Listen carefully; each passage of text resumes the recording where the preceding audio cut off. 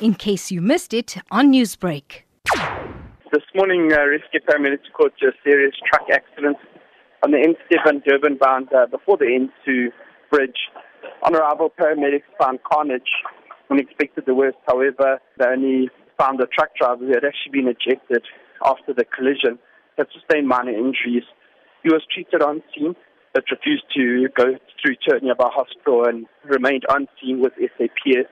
The truck was severely damaged and obviously there was quite a big spillage, which took some hours and is still currently being cleaned up. Recovery of the truck is taking place. Garrith, are circumstances surrounding the cause of the accident known at the moment? Unknown at this stage. However, the wheels that actually came off the truck were smoking and smouldering for quite some time. So, unsure if it was brake failure or what actually caused the collision.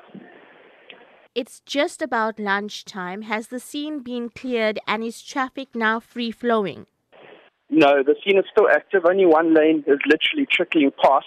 We've already attended a collision in the backlog as obviously, it's backing up right the way towards Pinetown. When do you expect the scene to be cleared? I would probably in the next 2 to 3 hours it should be clear as the recovery teams and obviously spillage teams are working as we speak. Newsbreak, Lotus FM, powered by SABC News.